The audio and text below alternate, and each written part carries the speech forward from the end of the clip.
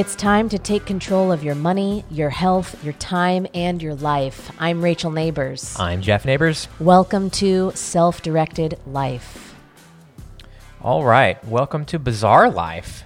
Yeah. Because what's going on in the stock market right now? Yeah, well, the market's up 27% over the last couple of weeks, and this is actually the best 15-day period for the U.S. stock market since 1933. Coinciding with the absolute worst period in all of history for unemployment. Yeah, it really doesn't make sense. Right. Well, it makes sense to me. Okay, walk us through it. So here's the problem with the rising stock market right now. Okay, back in February, you could see the people who knew what they were talking about were saying this coronavirus thing is going to be a big problem. We need to act now. We need to prepare.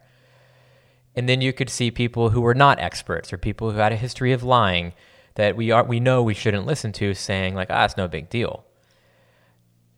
People are emotional, not rational. And the emotional thing to do in late February was to go, okay, I don't want there to be a global pandemic, so I'm going to act like there's not going to be. I'm going to expect. It's just wishful thinking. So nobody wanted the people predicting a global pandemic to be right, and of course. But then people invested with that emotion rather than rationally realizing, oh gosh, it looks like we got a pandemic on our hands. So for the same reason that people weren't, most people who have done any selling or any moving to risk off positions with their investment portfolio, to the extent that they weren't selling in late February as much as they were in mid-March, just shows you that, people, they look for something that they want to be true, and they choose to align with just what they feel they want, and they don't deal with it rationally. Rationally right now, we've got our economy is going to start reopening soon. Now, emotionally, we all want it to go really well, definitely. Rationally, we have to realize it might not. There's probably a small chance that we're going to reopen the economy and then, bam, go back to the restaurant. Everything's back to normal, right? That's not very probable. Do you think people are going to be hesitant, like going into a crowded restaurant or a bar or an elevator because they're worried about a second wave or getting sick or something? Yeah, and we already see people are wearing masks everywhere. Yeah. The CDC finally came out and said you should wear masks. I mean, someone just walks by our window right now wearing a mask. That never happened before this. So I think that, imagine you're sitting in a restaurant. People aren't going to just like rip off their masks and run out into the street and all start hugging each other. Everything goes back to normal. We have collective amnesia.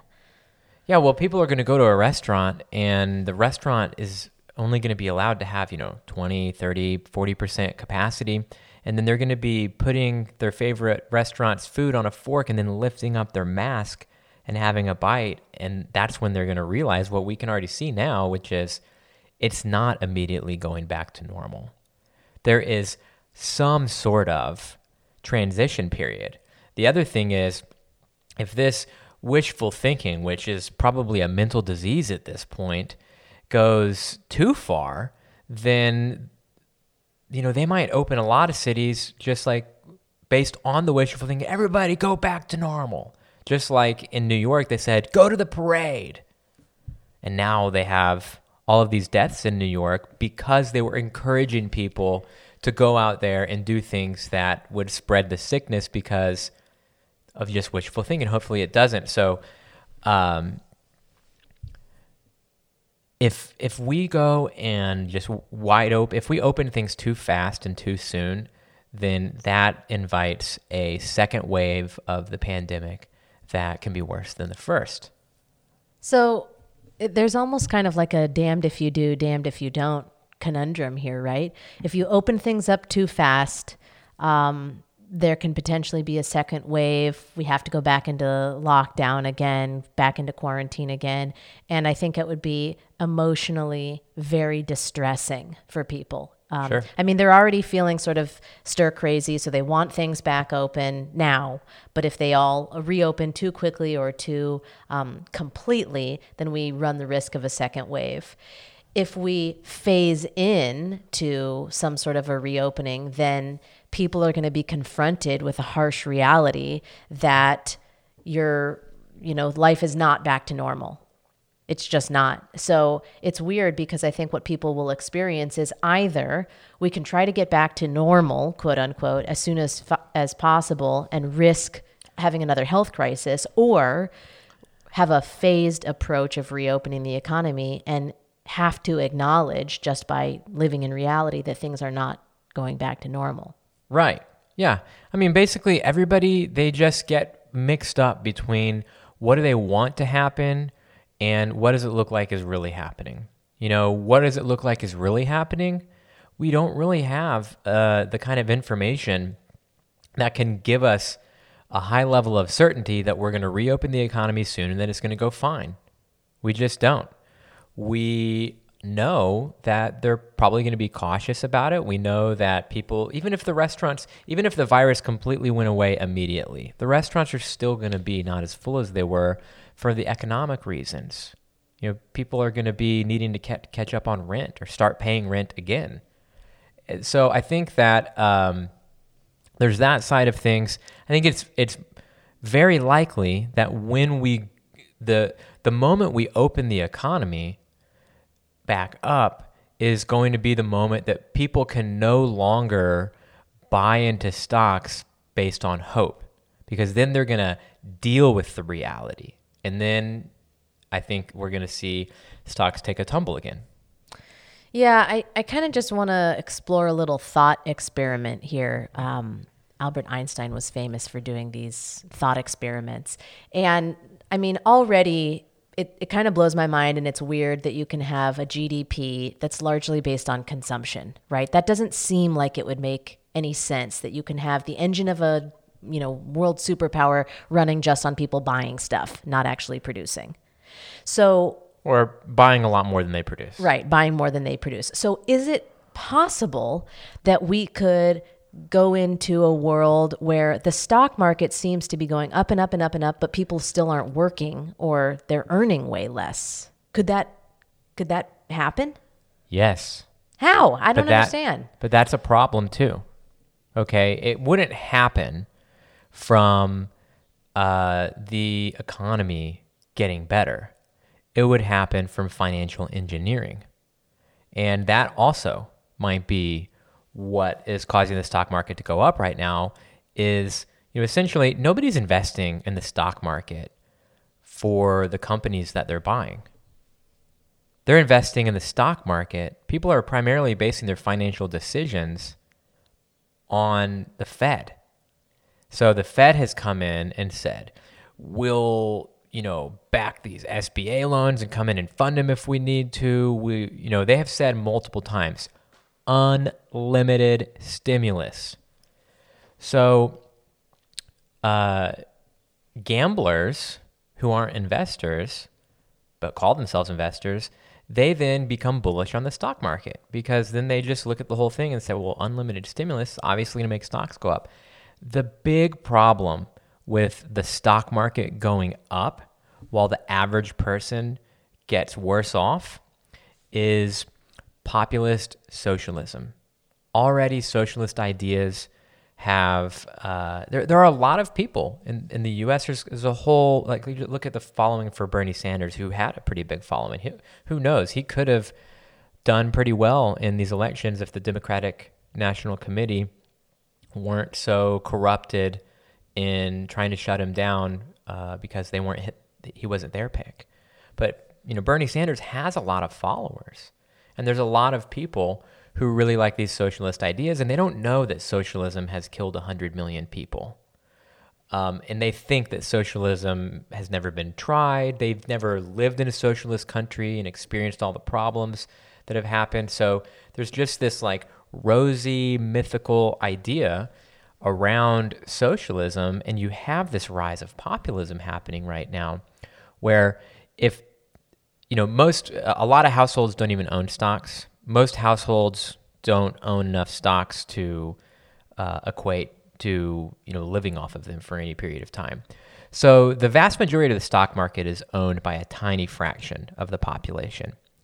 So if the stock market is going up, all that does is put salt in the wound of the masses of people who are in financial pain.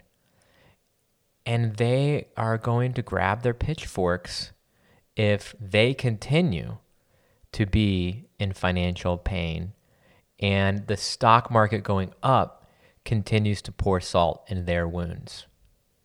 Because we're in this financial crisis where the wounds aren't going to heal overnight for the everyday person. It's going to be a tough time. There's going to be a lot of unemployment. We've talked about that. The stock market rising doesn't make things better.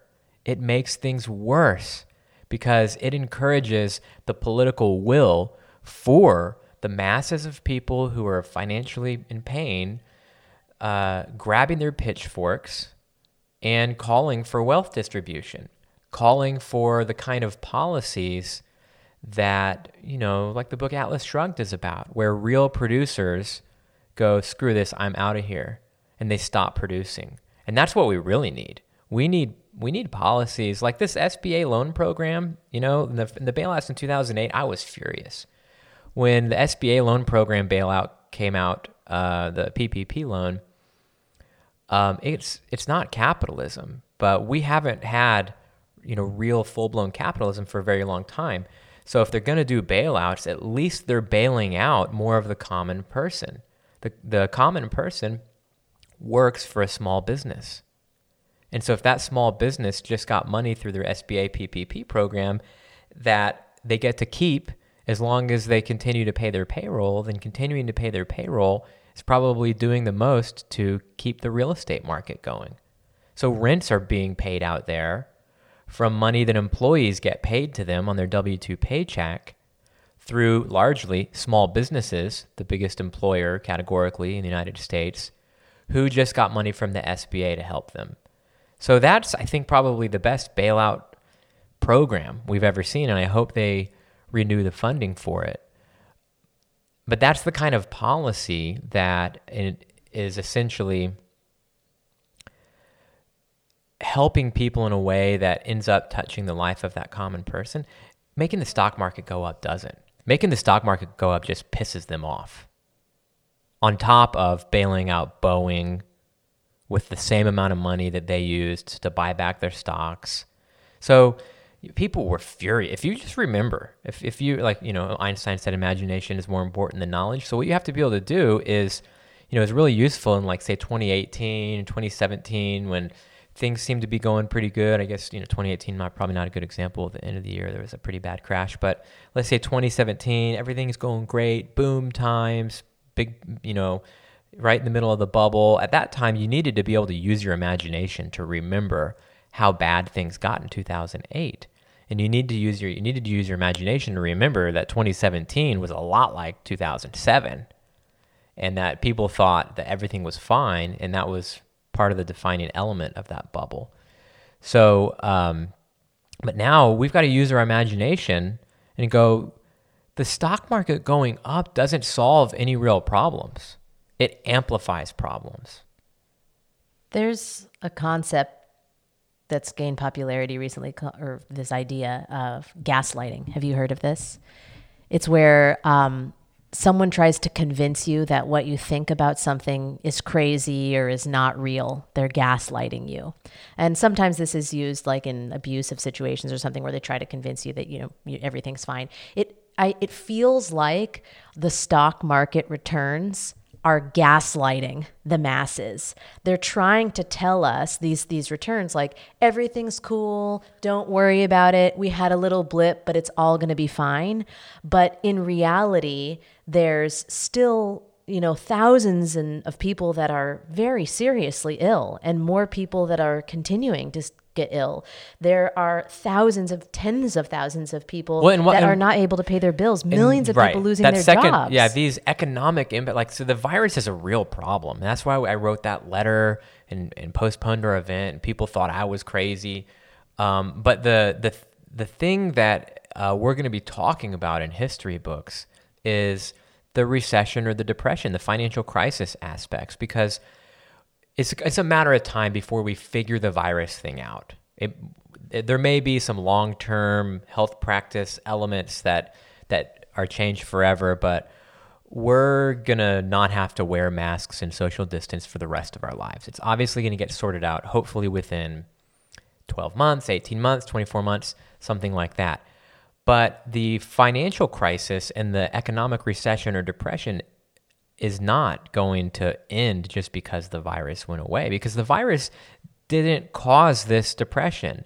It catalyzed it. What caused the depression was the monetary policy of the last 20 plus years, right? So that gaslighting concept, though, is interesting because in a way, gaslighting could almost save the economy if everyone owned a lot of stocks.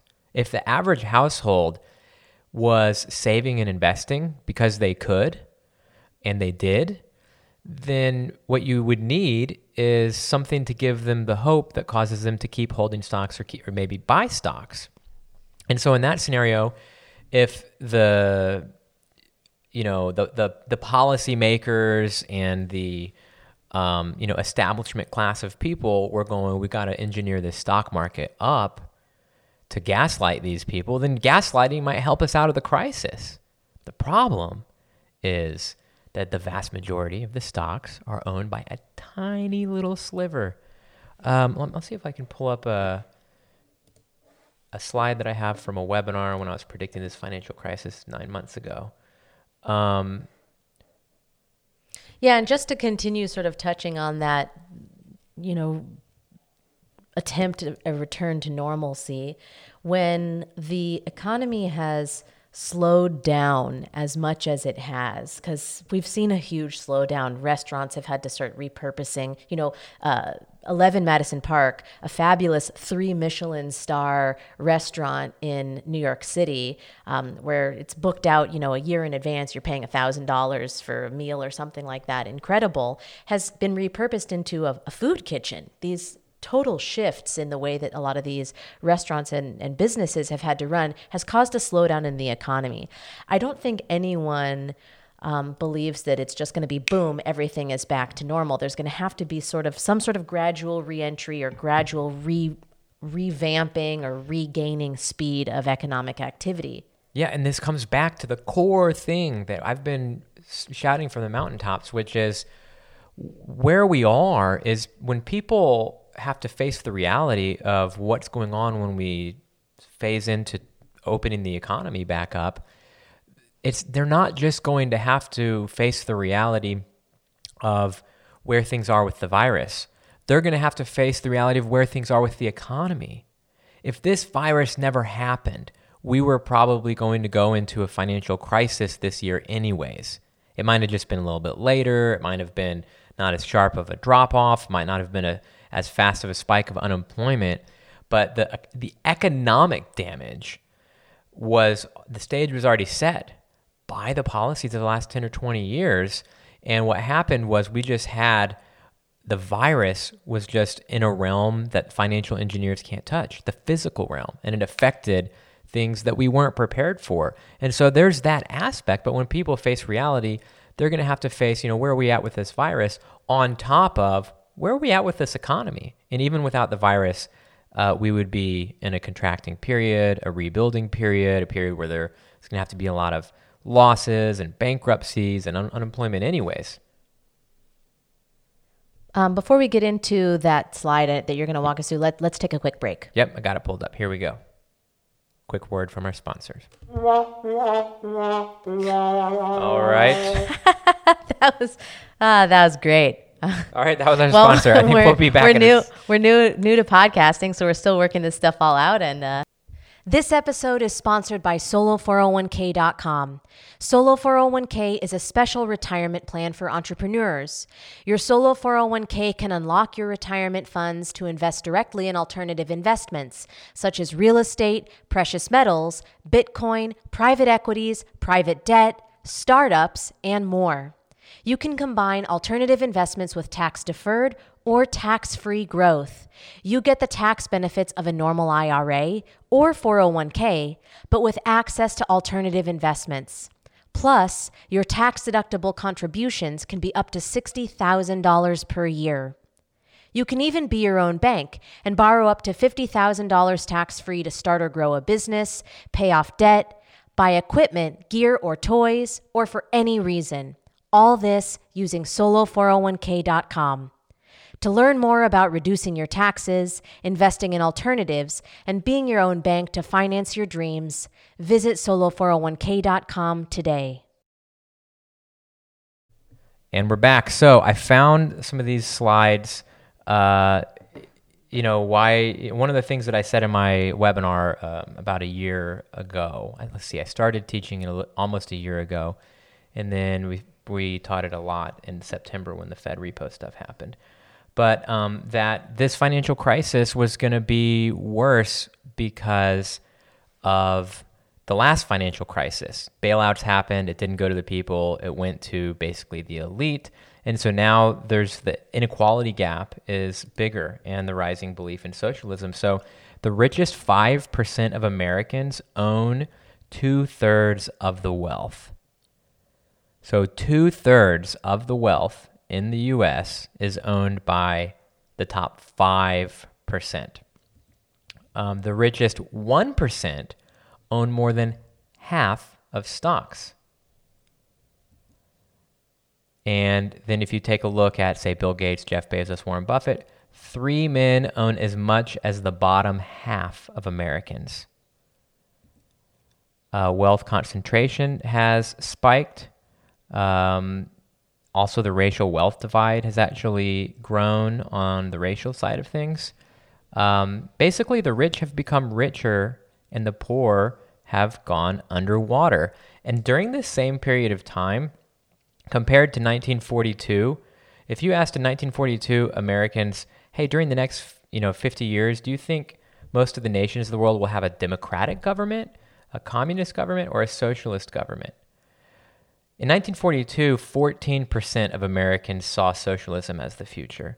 In 2019, 29% saw. So there was over 100%, there was a 107% increase of Americans viewing socialism as the future. There's a 72% increase in Americans thinking socialism is a good thing for the country as a whole. So if the stock market continues to rise while the average person is unemployed, can't pay their rent, getting evicted, getting foreclosed, moving in with their mom, moving in with their kids, trying to figure out how to just put food in their belly, while the stock market goes up, then we are going to see social unrest, socialist candidates getting elected, crime wave. Like there's a rising stock market would intensify the social problems. And what good is a stock market?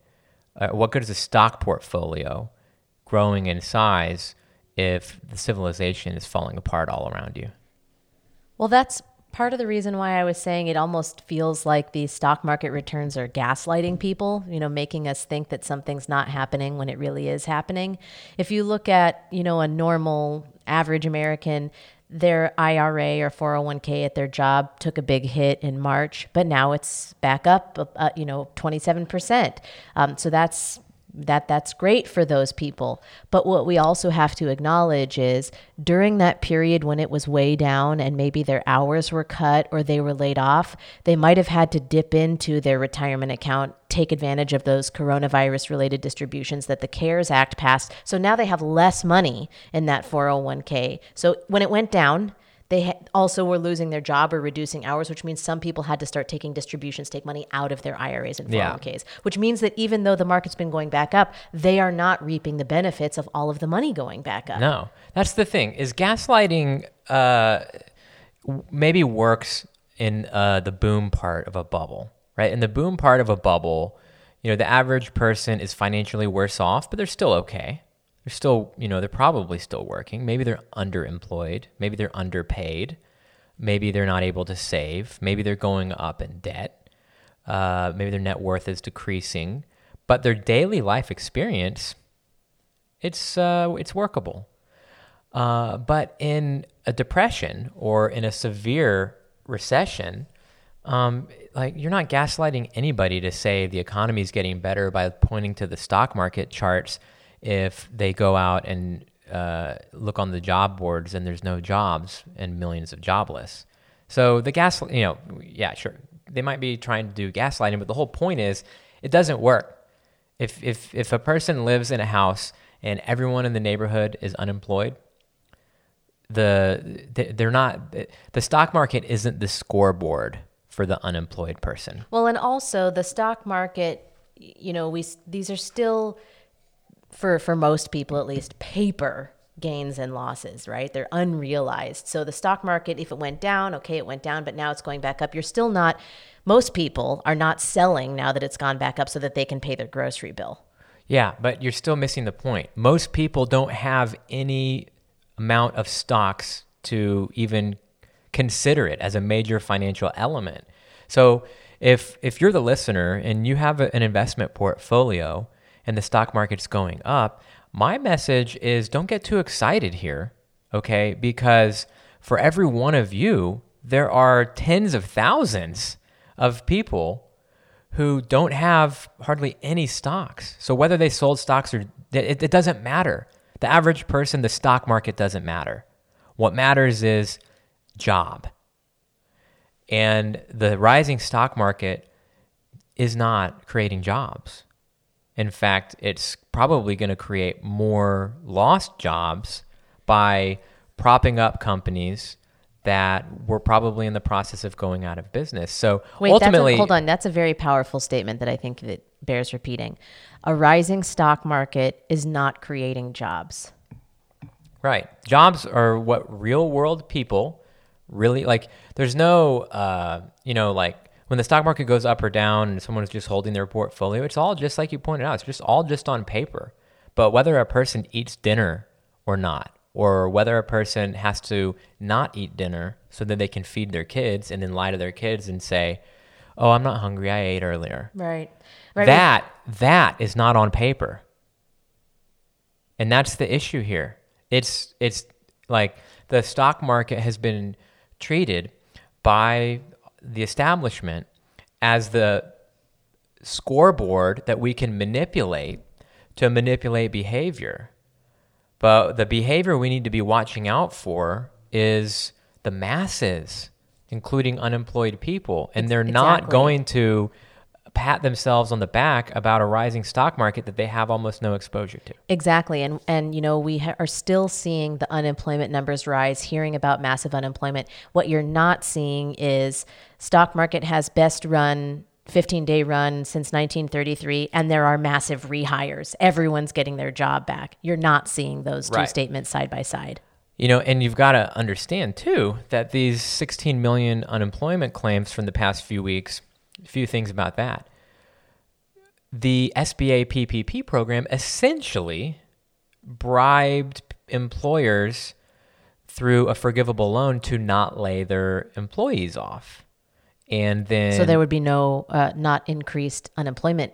Yeah. Claims, so if somebody right? got their PPP money and they have employees, they have to keep those employees on and pay them. Otherwise, they have to pay that PPP money back. So already right now, there's a whole bunch of people who would be laid off if it weren't for PPP. Now, that's good in the short term, but that also means that 7 months from now, when the loans get forgiven, then that incentive to keep people on who otherwise it would make no business sense to keep on will result in a whole new wave of layoffs. And then on top of that, here's another thing, is over the past decade, work has been shifting from always, forever, work was dominated by employment, jobs, careers, W-2 paycheck. And over the past 10 years, it's already been transitioning away from that and towards gigs, project work, independent contractors, freelancers, side hustles. And those people don't show up in the unemployment statistics. So the independent contractor who's got no contracts, they're unemployed, but they're not even. So first off, the unemployment statistics don't count the fastest growing portion of work, which is non-employment work.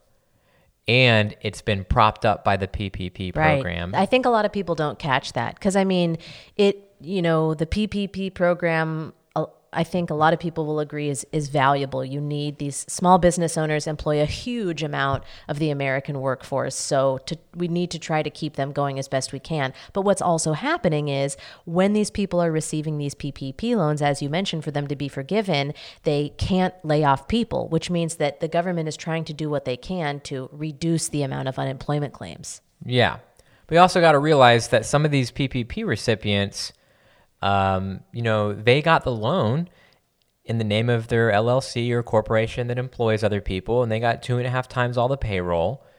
But at the end of the day, if they're going to go bankrupt anyways, then the fact that they might owe a loan back to the SBA isn't going to keep them employing people, right? So if we go to reopen the economy, some of those PPP recipients, the PPP will have helped them transition through, and they will survive. Some of the businesses who received it are not going to survive, and those jobs are going to be lost in the next few months anyways. So I think that, in a bubble, you're on the other side psychologically. Psychologically, everyone just trusted that the Fed was doing the right thing, and it seemed like they were doing the right thing because everything seemed to be going good. Everybody just trusted that the economy was in a healthy place because it was repeated over and over and over and over. Number one rule of propaganda, repetition.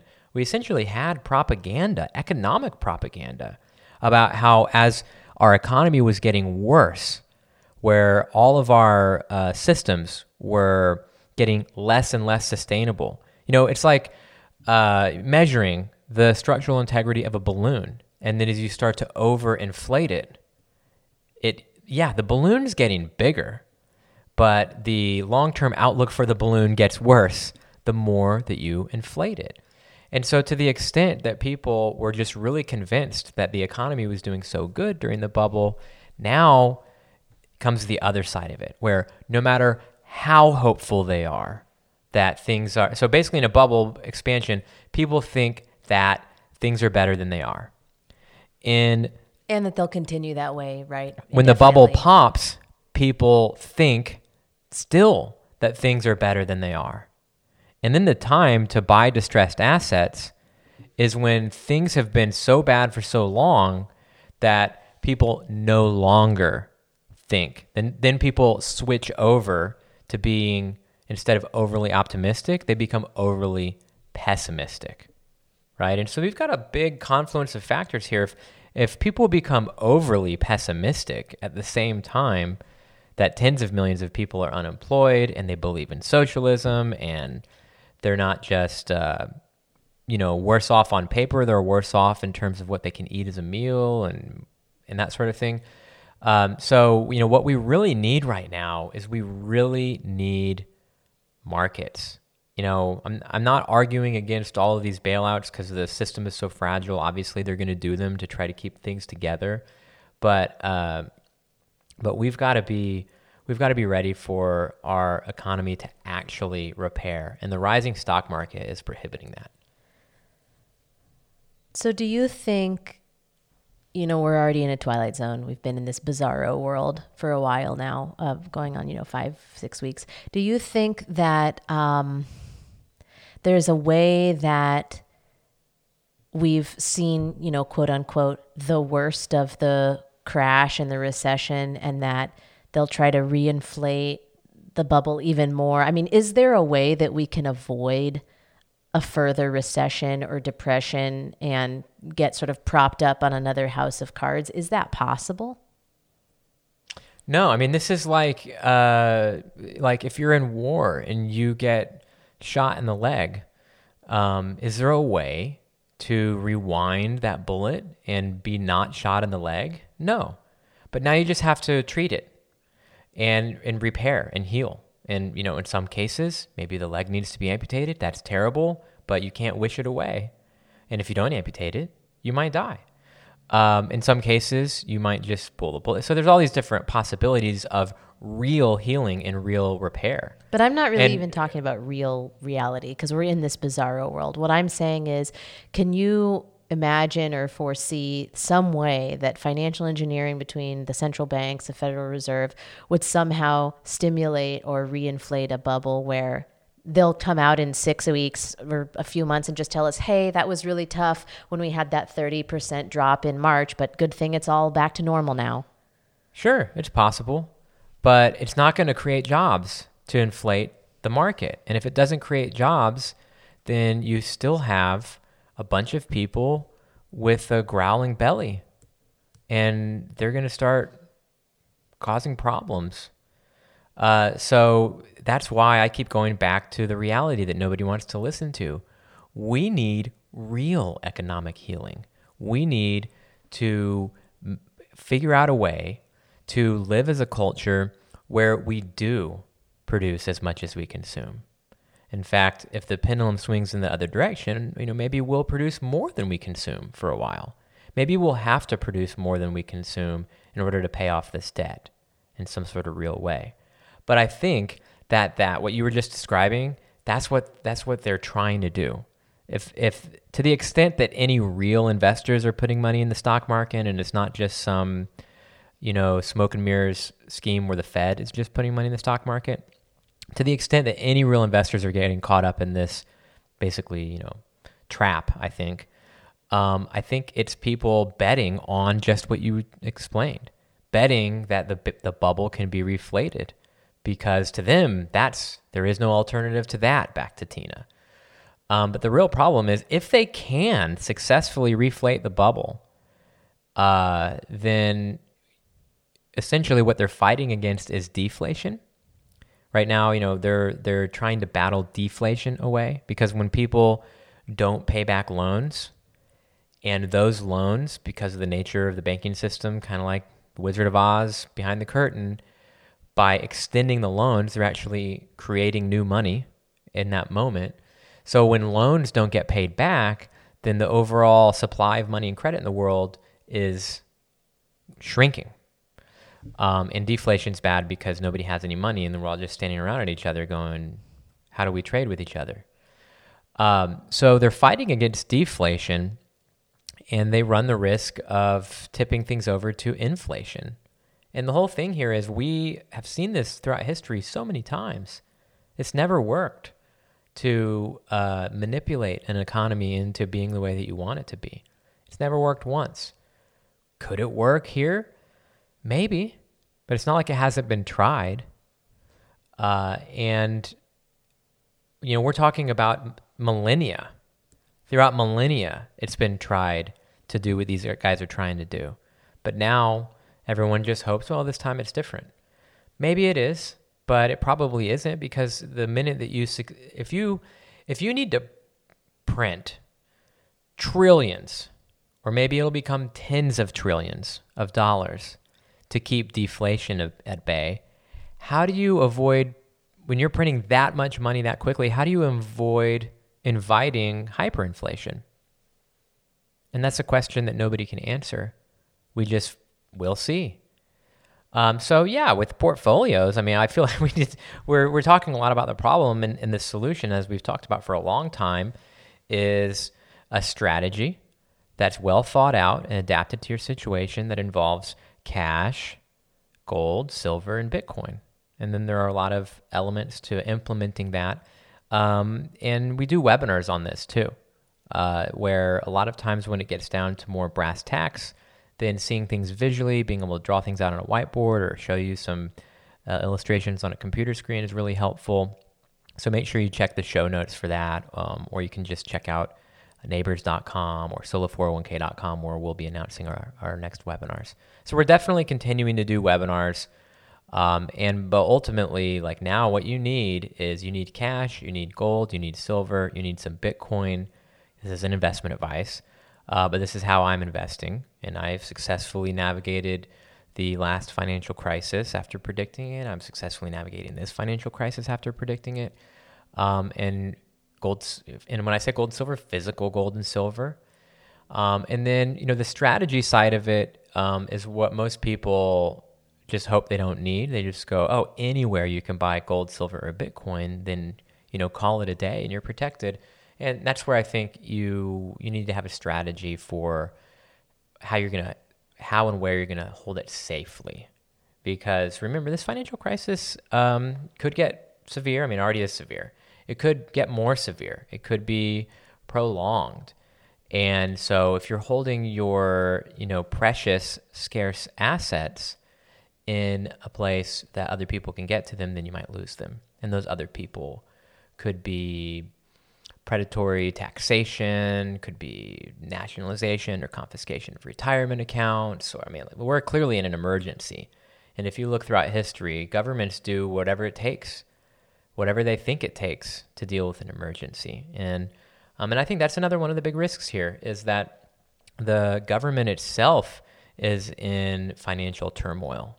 They can't afford free market interest rates. They have to have artificially manipulated and suppressed low interest rates that nobody would in their right mind want to lend them for no return with the amount of risk. So I think that, we could have some real unpleasant surprises ahead in the bond markets, in the realm of interest rates, central banks losing control of interest rates. So, these are all just various kinds of financial catastrophes when we're already in a financial catastrophe. And what you need is insurance. And because there's no insurance carrier who creates a product backed by, Bitcoin, gold, and silver, then you need to create your own quote unquote insurance. So yeah, that's the big thing. The more the stock market goes up, the more you need to not get caught up in the trap and have a diversified portfolio. If you want to have stocks, great. But is now the time to be all in on the stock market? I don't think that'll turn out well. I'm not guaranteeing anything, but in the realm of odds, if you want to allocate your portfolio based on reasonable probabilities, the probability is, I think, low that this is going to just snap back to normal.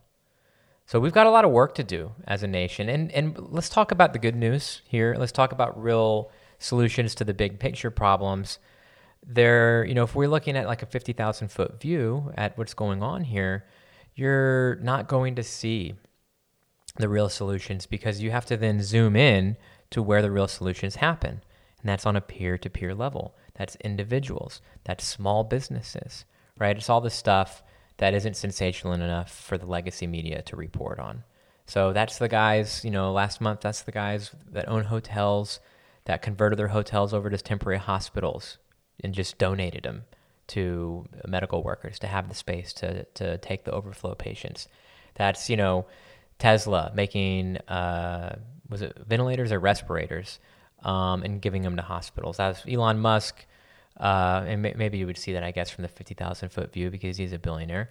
But that's him, getting on the phone with Chinese manufacturers, getting his hands on something like, I can't remember, 1,000 ventilators or respirators and getting them over. Millions of masks. Right. That's Jack Ma over in China sending millions of masks out to countries in Europe, kits. Africa, United States, testing kits. So, again, back to the theme of self-directed life. It's about self-directing your own life and other people self-directing their own life. And it's about finding solutions amongst ourselves and our own community. And our community now spans the whole globe because there are non-geographic communities all throughout the internet. This is a non-geographic community right here. We have people we checked in. We're coming up on our 1 week birthday of the podcast, and we have people from multiple countries listening in, and we're creating a community here. Well, and you're kind of self-directing your own brain too, right? Aren't you? If you're thinking about alternatives or if you're, looking at the stock market and even just questioning like, I wonder what's going on here, or is this really reflecting the big picture? That is a form of self-directed thinking. Absolutely. And so I think the biggest opportunity here as an investor is to invest some time, attention, and energy into being an entrepreneur and solving big problems.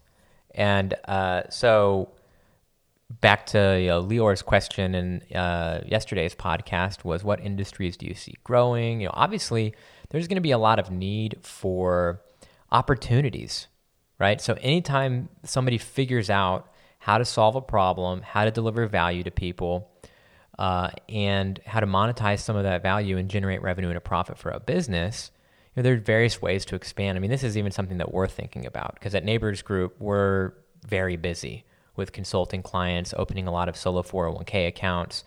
And so we've taken a look before at using the franchise model and allowing franchisees to create their own branch of Neighbors Group. We've looked at licensing. This is something that kind of, before even Neighbors Group, I created the IRA Association of America, and that was kind of exploring that path. And so we're trying to figure out how to do that as well. We have an affiliate program, so our clients refer people over to us and earn an affiliate commission. So we're recognizing right now that anytime we see any opportunities, if we can put those opportunities in your hands to where we can grow together, then maybe there's something there. So we're working on that on our end. Yeah, there was a really great tweet from Mark Cuban the other day, just speaking to entrepreneurship and really self-directing your own life. He said, when we look back in 5 years, we're going to realize that there were 10 to 20 amazing companies that were started that changed the world and led us to a brighter future. Ask yourself, why not me, or why not us? Now is your time. The world is waiting. Awesome. On that note, what I want to ask from you as a listener is to go to selfdirectedlife.com and click on the button that says leave a voice message, and let us know, what are you doing? What are you seeing? And of course, any questions you have for the show or requests for future podcast topics or guests. We do have a lot of guests lined up. We're in a really weird tax season, so a lot of various kinds of experts are pretty slammed right now until tax season is over and tax season is deferred. So we'll be bringing some of those guests on as soon as we can.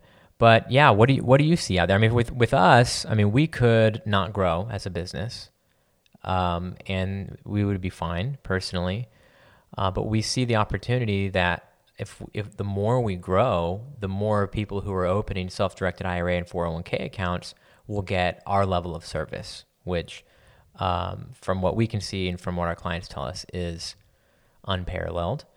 So we want to grow simply so that people can be supported as they're opening self-directed IRAs and 401ks in a financial crisis by people who understand the financial crisis and have their own investment strategies and education that survive the reality check of a financial crisis. So what kind of businesses are you guys involved in? What kind of businesses are you growing? What kind of businesses are you considering opening? Let me know. Send a voice message at Self-Directed Life. That's it for today's show. Thanks so much for joining us. Talk to you again soon. Bye, everybody.